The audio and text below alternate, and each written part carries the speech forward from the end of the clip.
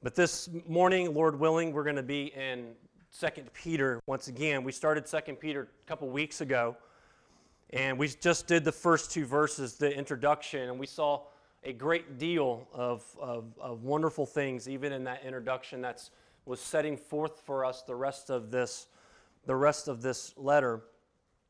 If you remember, 2 Peter follows on the same trail of encouragement as 1 Peter was, but this letter was not necessarily written to encourage them and to endure through persecution, but encouraging them and to warn them of false teaching that may be coming their way. In our passage this morning, it's a glorious passage. Our writer begins to take a suspicious look toward the false teaching and the false teachers by pointing out some glorious, glorious truths. We must not be a people that only, though, can spot false teachers, but we must be Christians that look at themselves to determine and see over and over, always looking at ourselves and determining if we are firm in the knowledge of God, the knowledge of Jesus Christ our Lord.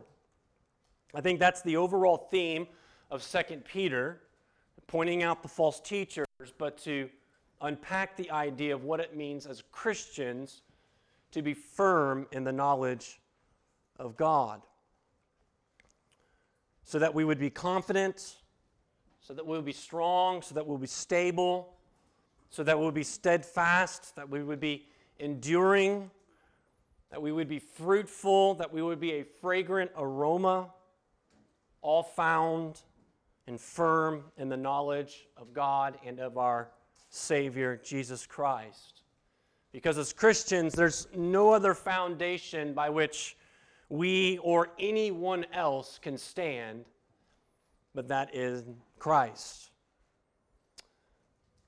This also, our passage this morning, serves as a criteria of what false teaching is not, what the knowledge of God is. We put it up against false teachers and their false teaching and what they are proclaiming. 2 Peter chapter 1 in these verses 3 through 11, I think wonderful passages in 2 Peter. And I also think that this is my wife's favorite passage. And it's in God's providence that she's not here this morning. So that if you look this morning with me at verse 3 in chapter 1 of 2 Peter.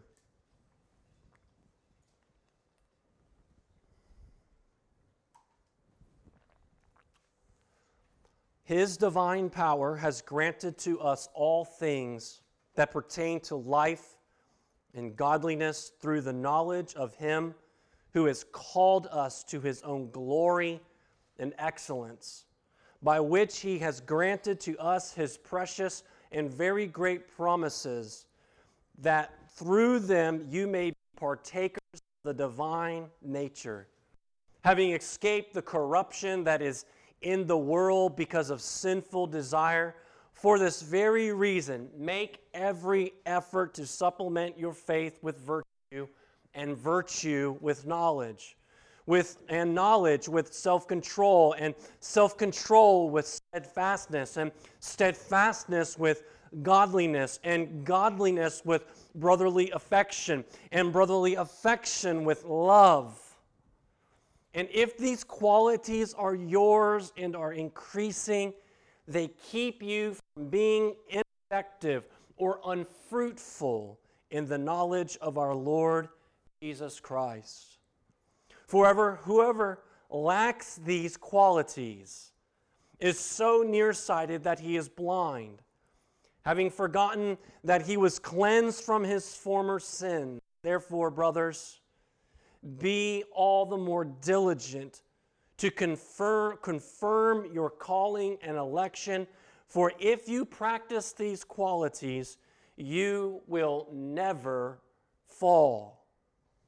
For in this way there will be richly provided for you an entrance into the eternal kingdom of our Lord and Savior, Jesus Christ. And this is the word of the Lord. And may His Holy Spirit move in our hearts to hear and to see His holy and inspired and inerrant word for His glory and our joy. Amen.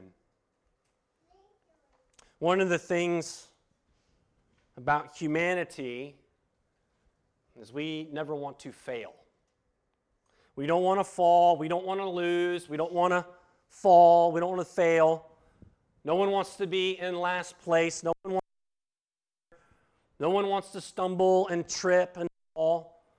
That's universal. That's innate within all of us. There's a desire to win and to desire to always be on top. Well, what also is universally true is that not everyone has what it takes to be the best. Not everyone has the desire or drive or the ambition to win and not fail.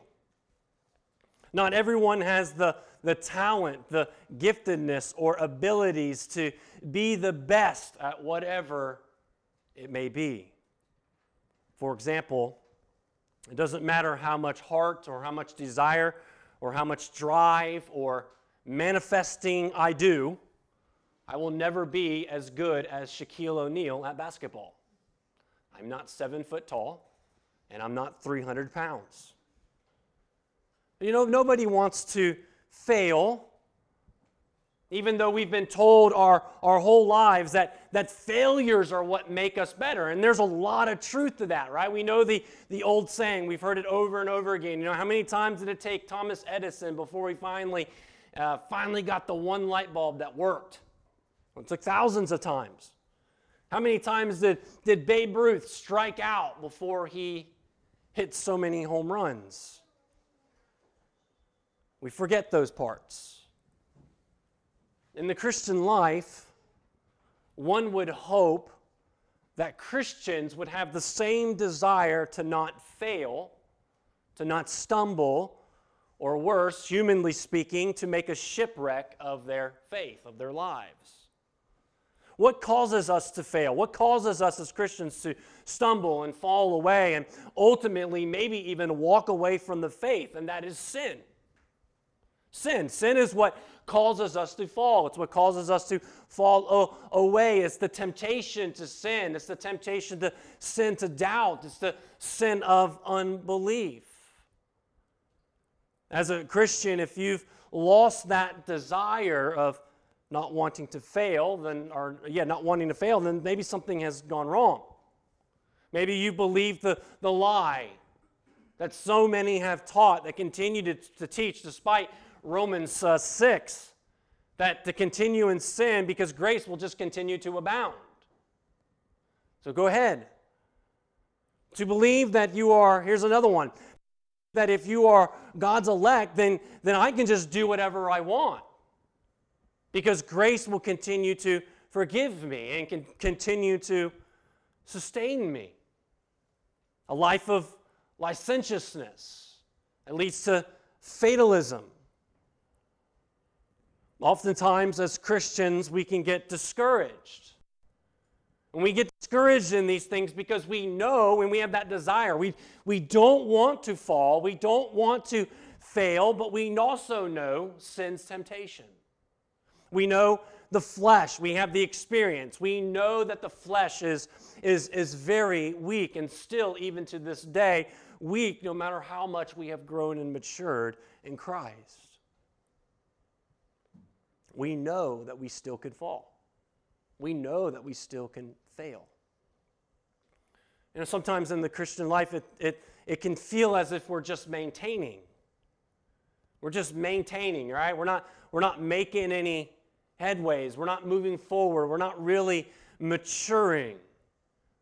But at least we're not going backwards, right? Maybe that's the way that we kind of justify that in our minds is at least I'm not going backwards in things. I'm just maintaining. We're just stagnant. And we convince ourselves that is okay But over time, even being stagnant and not growing is probably harder than failing, because at least at failing, we know what to do. We know to repent and trust in Christ and keep pressing on. Sometimes, it is just a season of life, and sometimes those seasons can be long and they can be difficult, but what we hear from this passage this morning from the Apostle Peter in God's Word is an exhortation to Christians to not be content with stagnation. To not fail, yes, to no longer want to fail or desire to fall, but also don't be content with stagnation. Don't be content with just maintaining the status quo with no maturity or no growth in Christ, but rather there's this call, there's this exhortation to continue to pursue, to magnify Christ in your life and in all things, in all ways, and to be maturing in Christ, to be maturing in the knowledge of Christ, to press in and be holy and to grow in your sanctification, to be effective as a Christian, to be fruitful as a Christian. Because as what we see is that he's saying that in Christ, this is what you are meant to be. One of the things that I've picked up in ministry is how many young men fall prey to the kind of unbelief that has them caught up in a perpetual cycle of sin, of falling and failing over and over again. Yes, they get back up again, but yet they continue to fall, and there's this stagnation that takes place.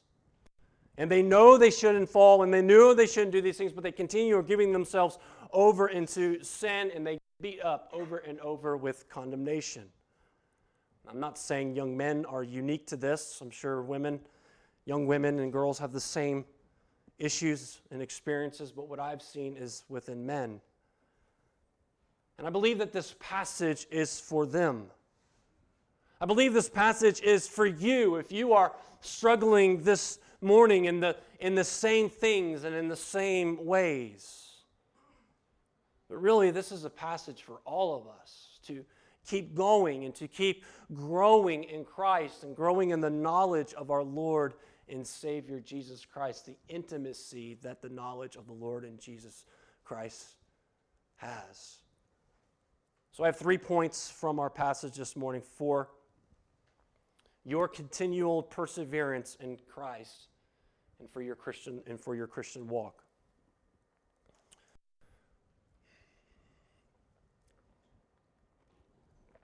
The first is a Christian must understand that Christ is key. Christ is key. I think you all understand what I mean by that. Those 3 words. Christ is key. If you are a Christian, if you are a follower of Christ, He is to be the most important part of your life.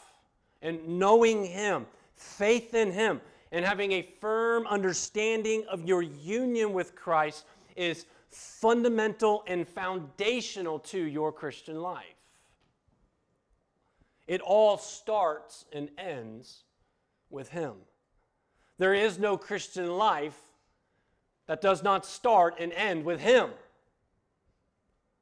Now, this statement of Christ being foundational to the Christian life, that may sound stupid, and it may just sound even kind of redundant, because we should know that, right? Because we're Christians. It's in the name. It's in the name that we follow Christ, and that He is the key. But this is what false teachers teach. This is what false teachers believe. This is what false teachers are seeking to do. To subvert our minds and to subvert our hearts away from Christ. How often is it assumed and yet never preached that Christ is the center of the gospel? And the only message that we get is do better, be better, do more.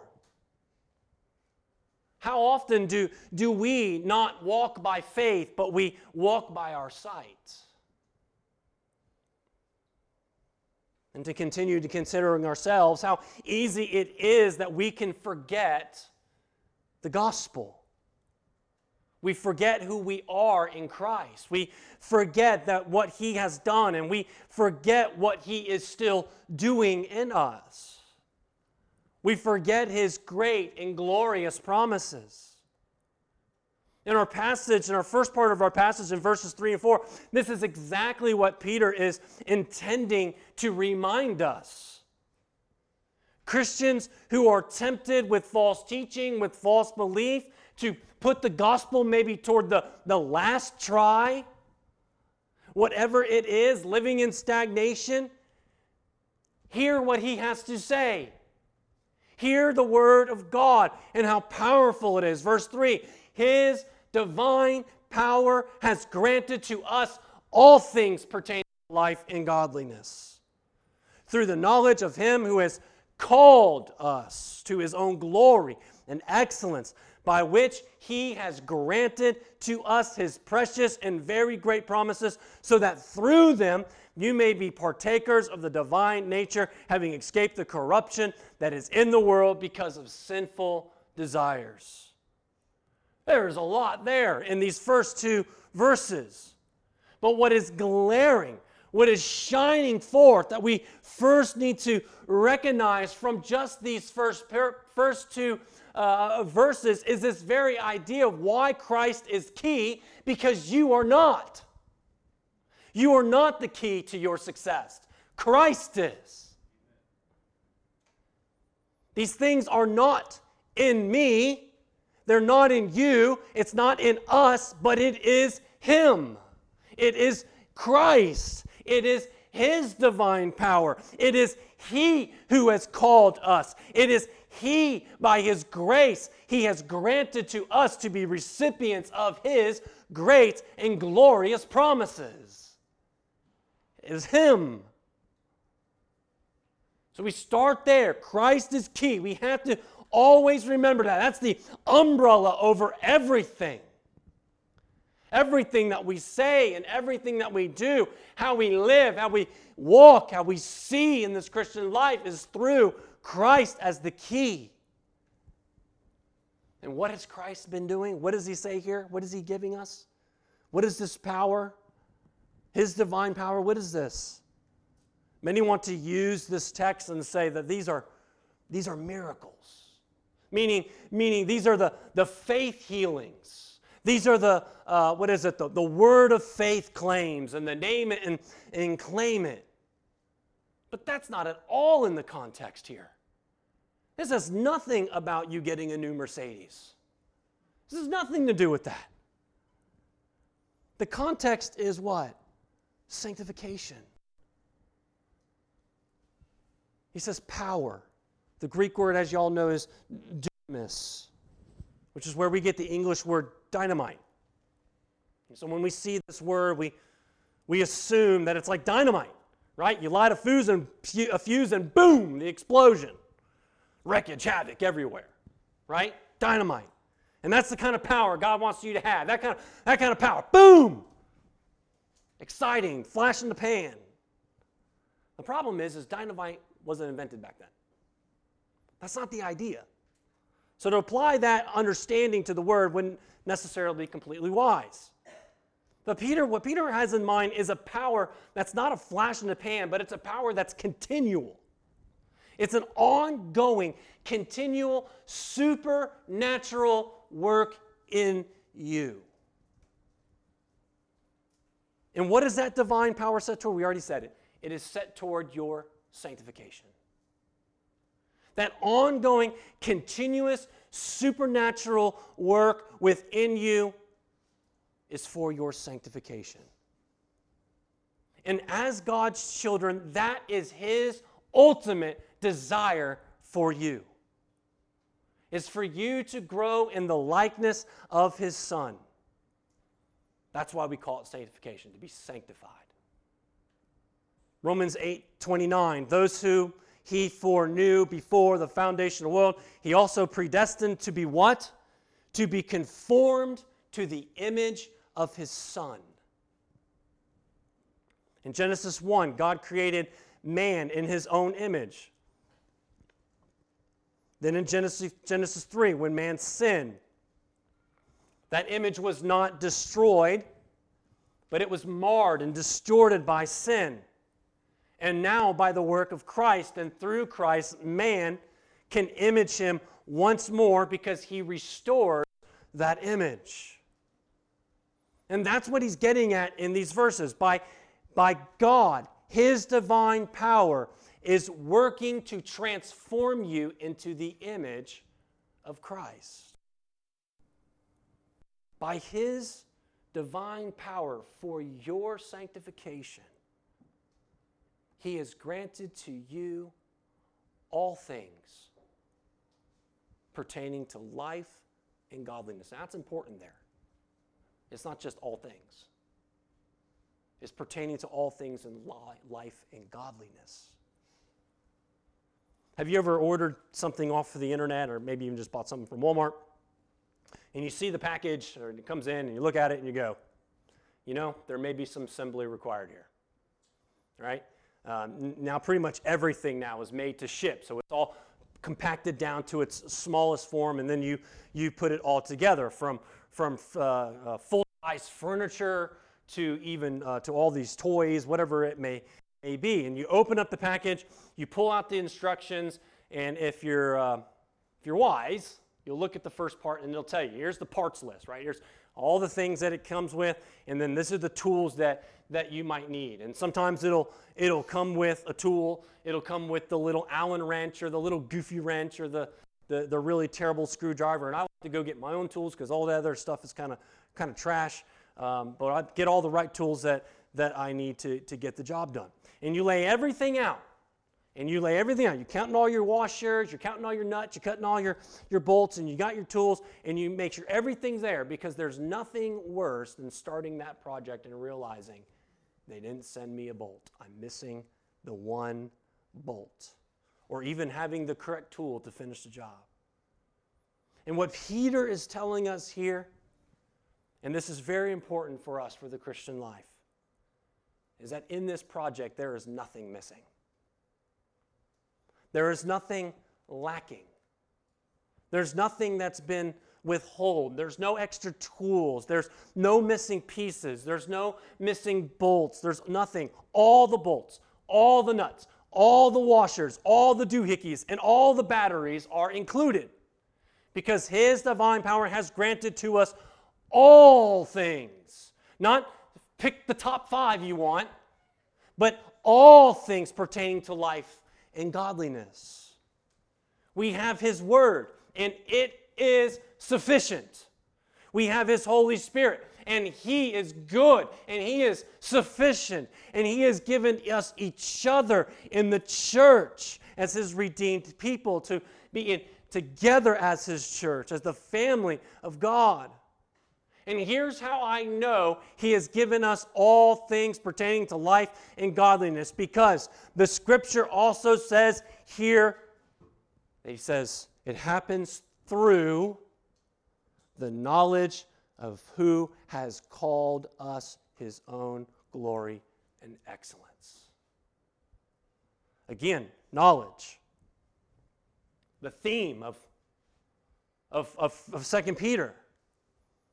This is the one of the two meanings, right? This is the first meaning. We've been dealing with this meaning since the beginning.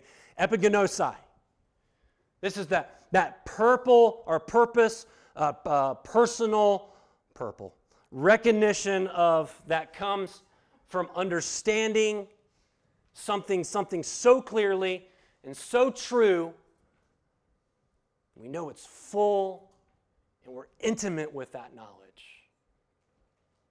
Which means a Christian, again, is someone who doesn't just know stuff about God, but we know God. We know him. We're growing in him. We're growing in the knowledge of God. This knowledge is knowing whose you are and who you are with, who has truly called you and hasn't just called you out of darkness or just out of the mire and out of the pit of sin, but He has called you to be His own. And He's called you to be His own. He has adopted you into His family. And as it says here, He has called you to His glory. He's called you to His glory and to His excellence. What a calling. So He's talking about our sanctification. To glory and to excellence. The life and godliness, that's holiness. That's a life lived in such a way that it's linked to the eternal. A life in godliness is a life that's being lived that's linked to the eternal. We're striving for godliness now in this life because we know He has granted to us all things, right, pertaining to life and godliness. But when Christ returns, we know that godliness will be perfected and this life will be eternal. So here's the big take here. Sanctification, brothers and sisters, does not come by your own inherent abilities. It just doesn't.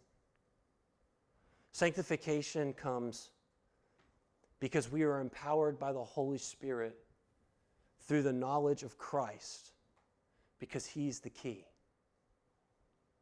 He's the key. And you can believe that there's even more. That's only verse 3, and I'm already like 30 minutes into this. Can you believe there's more? There's more. Look at verse 4 that He's given to us.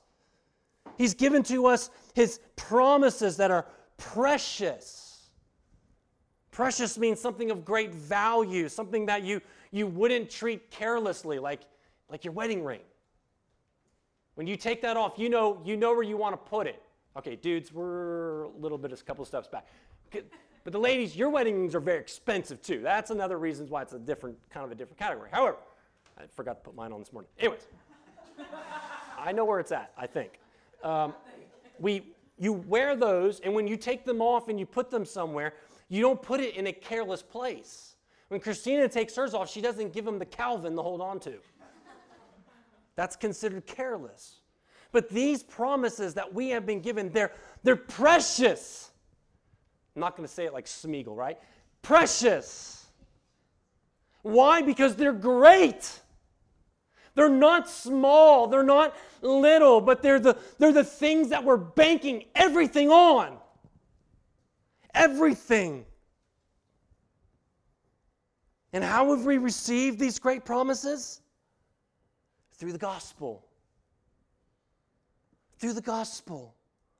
Through the gospel, He has given us everything we need. He has given us forgiveness. He has given us redemption. He has given us reconciliation. He has given us a union with Christ. He has given us adoption. He has given us love. He has given us joy. He has given us hope. But what He wants you to see this morning in these great promises is that you may become participants in the divine nature. What? Here's what that means. What Peter is saying here is that Christians, that as you are becoming Christ-like in sanctification, in imaging Christ, you could rest assured in the promise of God that one day you will be made like God. Now, before y'all throw things at me, there's a couple of you ready to wind it up. Here's what this means.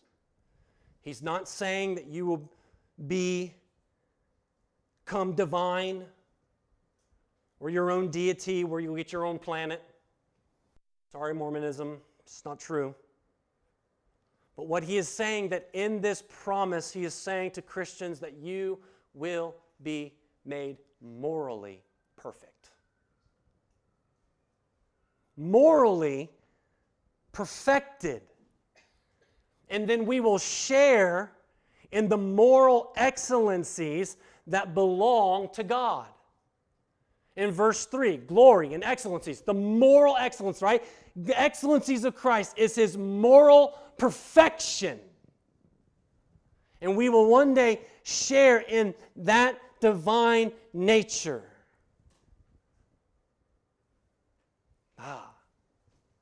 Christ is key. In Philippians, Paul says, I am sure of this, that He who began a good work in you will bring it to completion at the day of Christ. This is His purpose for you. This is His purpose for you, for your life. Your purpose here in life is not ultimately just to become the best nurse or the best truck driver or the best father or the best businessman or best mother or wife or husband. Those are all true. We should be pursuing to be the best at those things. However, there is something deeper in God's purposes for you and for your life, and they are found in the promise that you will one day be made like His Son. And He hasn't held anything back from you to do so. And when Jesus returns, whether it be an hour from now after I'm done preaching, or in 10,000 years from now, the glorious and excellent Savior, who is even now drawing us into that glory, will make you morally excellent and perfect like Him. Now, I know one of the questions that I had this week hearing this and just kind of thinking about this, that's awesome. That's wonderful news to think about, but that's then. What about now? How do these promises help me now when they just seem so far away? Well, first, you can rest assured that these promises will be fulfilled. Right? There's assurance there that these promises will be fulfilled. And second, we need to realize that even now, by some extent, the Holy Spirit is working in you because you are being transformed, even now, transformed from one degree of glory to the next. Meaning, even now, we are being, even in the flesh, being sanctified in Christ. And that work of sanctification had begun at conversion. In that conversion, we escaped from the corruption of this world, verse 4, and the desires. We still face the sin. We still face the sin nature. But we also know that Christ has set us free. And if Christ has set us free, then you are free indeed. You're no longer slaves to sin. You're no longer slaves to the desires, those things that deserved judgment. We are, by the grace of God, the recipients of such wonderful things, lest we forget that Christ is the key. If Christ and His work is not your key to the Christian life, if it is not by His divine power, if it's not through the knowledge of Him and His promises that you are being sanctified, then the rest of this sermon is not going to be any help to you. Because without the key of His grace, that is Christ and what He has done and what His work continues to do, it doesn't matter how hard you try. It doesn't matter how hard you discipline yourself to be holy. Because without Christ, you cannot be holy. Grace drives holiness. Christ is the power behind all of our holiness and all of our obedience. He is the key to our sanctification, and therefore we must keep our eyes affixed on Him. I hope we have a clear understanding. I hope that's clear. Because the second exhortation is that if we are going to persevere in Christ, we must supplement our faith. We must supplement our faith. Look at verse 5. He says, for this very reason, meaning Because Christ has saved you, because Christ has redeemed you, he drew you out of the world of corruption, right? He drew you out of this world of corruption, and he has saved you from the consequences that the world will face. And because he has given you everything you need pertaining to life and godliness, he says, take that truth, that Christ is the key. Take that truth and apply it to your hearts in such a way that now you need to make every effort to supplement your faith. That's what that means.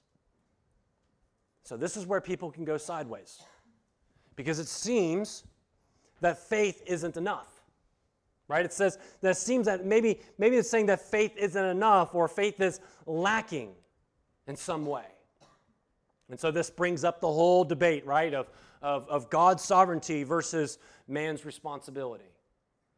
I like what Spurgeon's response is when he asked to reconcile those two issues. He said, I never tried to reconcile friends. And I think that's what Peter is saying here. Peter's saying these two things are friends. There's friendship of these two things in this passage. Faith that Christ gives us by his grace for salvation, brothers and sisters, is not lacking. It is not insufficient. It is completely sufficient. And it is enough. However, what we also see here is that in the Christian life, Christians exercise their faith by doing what? By believing God's word, by believing his promises, by trusting in what he has said to be for our good, and that God is working in us, that he has called us to be holy, right? He's called us to be holy, that he called us to be godly. You see, the call to holiness is already to be grounded in God's work of salvation that has been accomplished in Jesus Christ. Grace always precedes demands. Grace always precedes demands. So when to increase our faith and to exercise our faith, we are exhorted to do what? He says, for this reason, do what? Supplement your faith. To supplement what is an interesting word. It had an idea within the Greek culture of people who are benefactors. And in a particular usage that it was used was people who would give financially to these choruses that would go around singing, right? It would entertain them, and they would give money to these particular choruses, right? And the same idea exists even in our culture today, right? Where people give to charitable organizations, to the arts, whatever it may be. You all give to the as a church member to the finances of the church, financially to the church. And so in one way or another, right, you are a benefactor. You are supplementing to the needs of the church. And that's the idea of supplementing your faith. Give to your faith these qualities that are listed in verses 5 through 8. The way that this list is written is very interesting, right? We like to read it in a way that they're intertwined together, right? That one is building on the other, but I don't think that's what he's doing here. I may be wrong, and that's okay. I think what he's doing is he's written it in such a way as a literary device to show this chain of qualities and by which we supplement our faith. And so at the beginning, we see faith as being the root, and the end being what? Love. And that is the goal of the Christian life, right? Is love. So the first on the chain after faith is what? Is virtue. We see virtue. Supplement your faith with virtue, which is a pretty good translation of the word virtue. We understand somewhat what that means. Other translations have the word moral excellence. Now remember, we've just been talking about moral excellence, haven't we, in verse 3? This is what was used to describe Christ's moral excellence. And now it is applied to us all as a call to be the virtuous life is a life that is worthy of praise and that it is honorable. It means walking in integrity of the heart. Well, when's the last time we've heard that word? Integrity. We walk in integrity, that we walk in purity. And that even if we sin, we know how to deal with that sin. pursue virtue of Christ, of his moral excellencies and his moral uprightness. From virtue to knowledge. We go to knowledge. We've already dealt with knowledge quite a bit this morning and even last time we were together, but this is the other word now, right? We say there's two words being used for knowledge. This is the other one of gnosis, which is the perception from learning and reasoning. It's the information gained from the Word of God to know God more and then to act on that knowledge. This is the knowledge that relates to how a Christian grows in discernment. I love that. I think that makes so much sense right there. Right? That knowledge relates to how we grow in discernment. If we're going to live well and endure and persevere, then we must know God. J.I. Packer says that this is what we are made for. We're made to know God. He writes, what is the best thing in life? Bringing more joy, delight, and contentment than anything else, the knowledge of God. What of all the states God ever sees in man gives him most pleasure? The knowledge of himself. And once you have become aware that the main business that you are here for is to know God, most of life's problems then fall into place in their own accord. The knowledge of God, the pursuit of knowing God. Knowing God in His Word, knowing the Lord in prayer. The third quality to supplement our faith is self-control. One of the aspects of being a parent is learning to teach your children self-control. Unfortunately, I don't think that that's much of a trait and a priority anymore for parents because most parents themselves do not have self-control. And we see that reflected in culture. We see that reflected in statistics.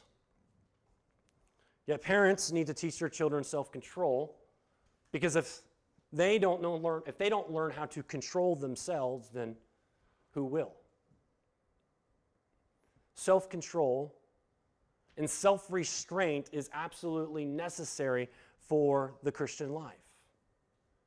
To be able to say no to ungodly passions and to know why. To grow up and to do what is right and to grow up in the knowledge of God is also learning what it means to be in self-control. No wonder self-control is a fruit of the Spirit. Because to be self-controlled is also to be filled with the Spirit. The fourth quality in the chain is steadfastness or perseverance or endurance. Not only does the Lord preserve and hold those who are of His elect safely in His hands, but they are also called to steadfastness and this call of steadfastness and to endure and to persevere just runs throughout the Bible, doesn't it? Throughout the New Testament, right? For example, Romans 5, verse 3. He says, not only that, but we rejoice in our sufferings, knowing that suffering produces what? Endurance. And endurance produces character, and character produces hope. And hope that does not put us to shame because God's love has been poured into our hearts through the Holy Spirit who has been given to us. Endurance. Right? The call to be steadfast and to endure, right, is what we are called to be, to continually giving ourselves into. Colossians 1, verse 9, and so from the day we heard, we have not ceased from praying for you, asking that you may be filled with the knowledge of His will and all spiritual wisdom and understanding, so as to walk in a manner worthy of the Lord, fully pleasing to Him, life and godliness, bearing fruit, these qualities, in every good work, and increasing in what? The knowledge of God. Being strengthened with all power according to His glorious might, His divine power. For what? For all endurance and patience with joy. Steadfastness. So for those who have their minds set on above and those who are waiting, right, for the eternal, their eschatological prize and reward in Christ that He has won, they will remain steadfast in the face of temptation, fear, doubt, and intimidation. The fifth quality is to be godly. Godliness. We've already been given everything we need in life and godliness. Did you see the connection here? Another link that's being made. Godliness is simply living a life that is like God. It's living holy. It's living righteous. Having faith and being faithful and loving. And again, right, this is a theme that runs throughout the New Testament, that Christians are to be obtaining godliness and pursuing godliness in their lives, the quality of godliness. And the last two qualities fittingly focus on what? Love.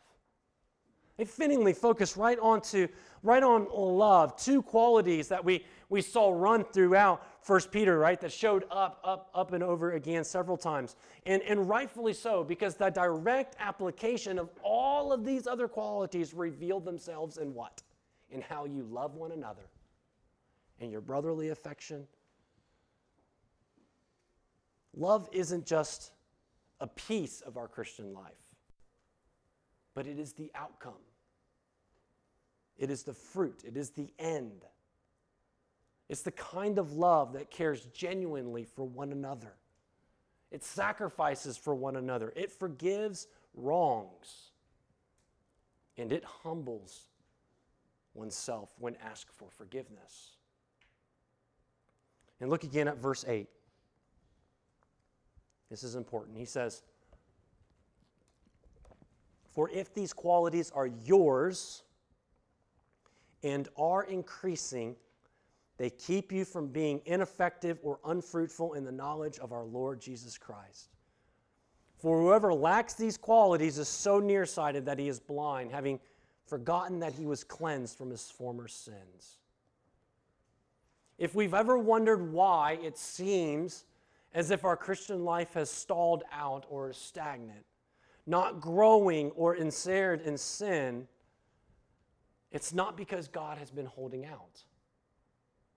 It is because we have not supplemented our faith with these qualities. You've become a sluggard.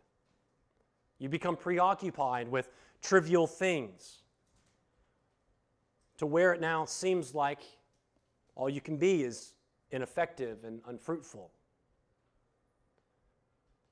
But what we see in these verses here is the Christian's desire is to be neither of those. To not be ineffective or to not be unfruitful, right? That's not where we want to be. In fact, Christ has given us all things pertaining to life and godliness, so that you wouldn't be ineffective or unfruitful or nearsighted and blind. Brothers and sisters, the result of such things have been devastating to the church. Just devastating.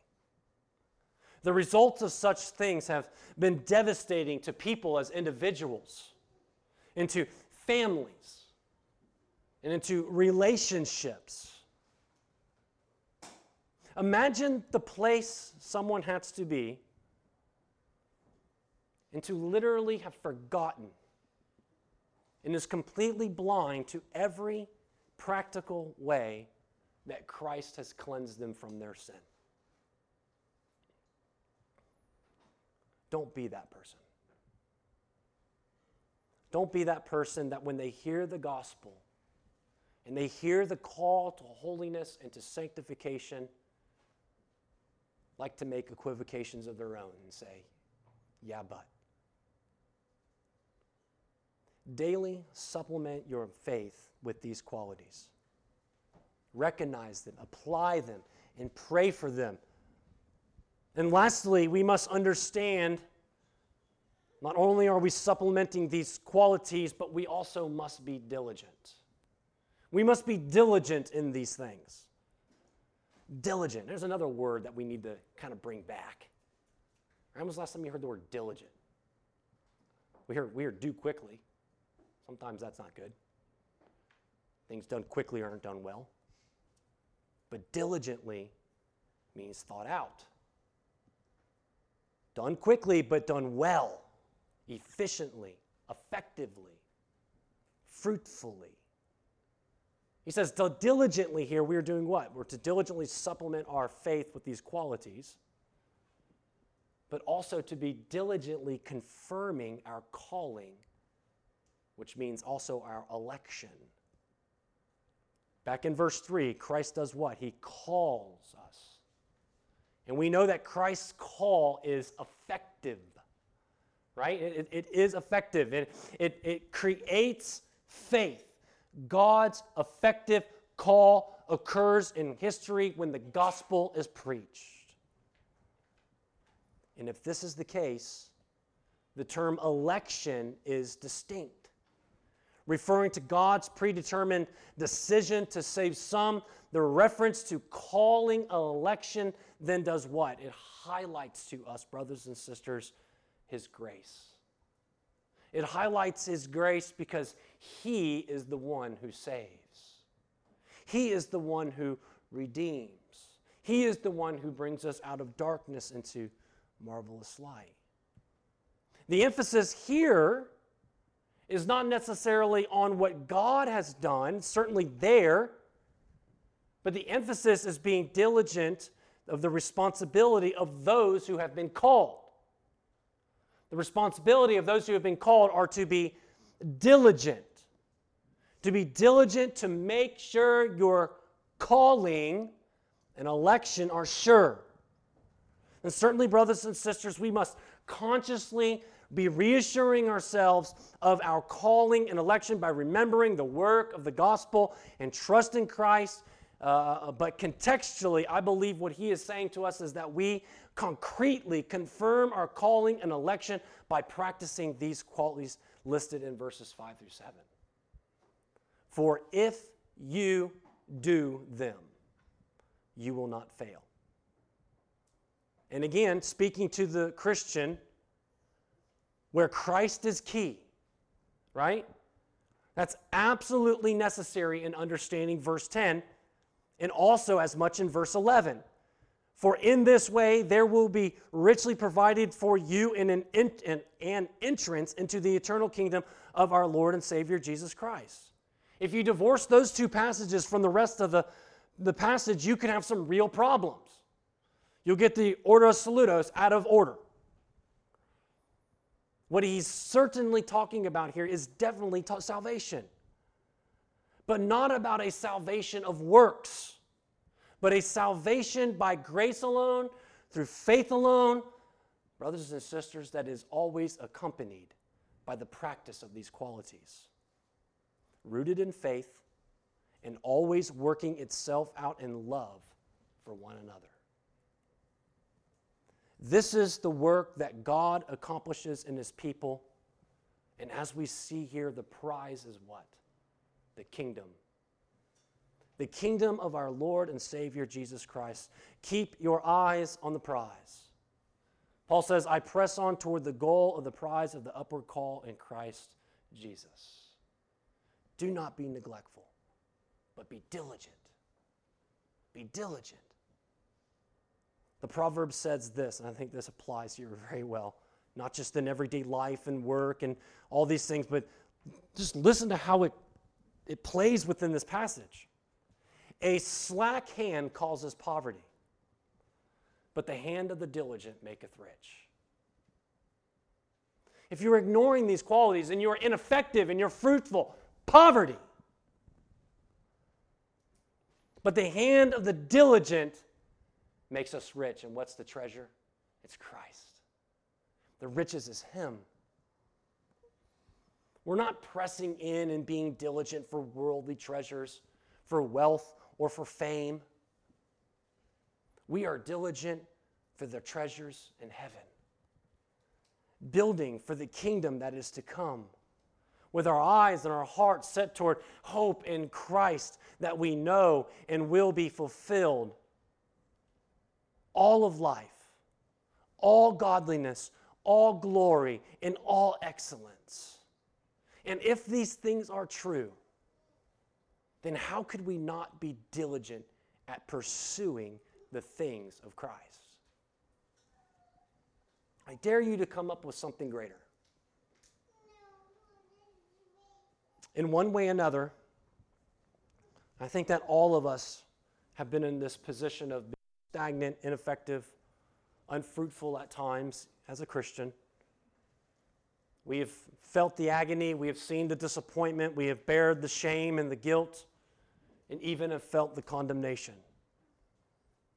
But I'm here to tell you this morning that the good news is that our God and Jesus Christ has given to you all things that you need for life and godliness through the knowledge of Him who has called us to His own glory and excellence. So then on the day of Christ, you too will be partakers of His divine nature.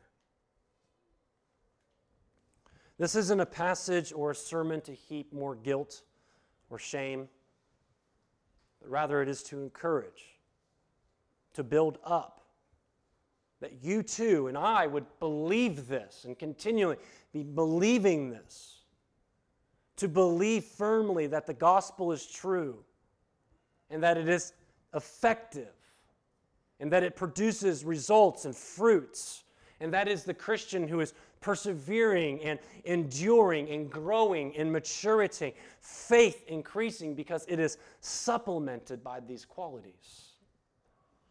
This is how we persevere in this life of sin. And this is how we endure to our inheritance and to the eternal kingdom that has been richly provided by His grace.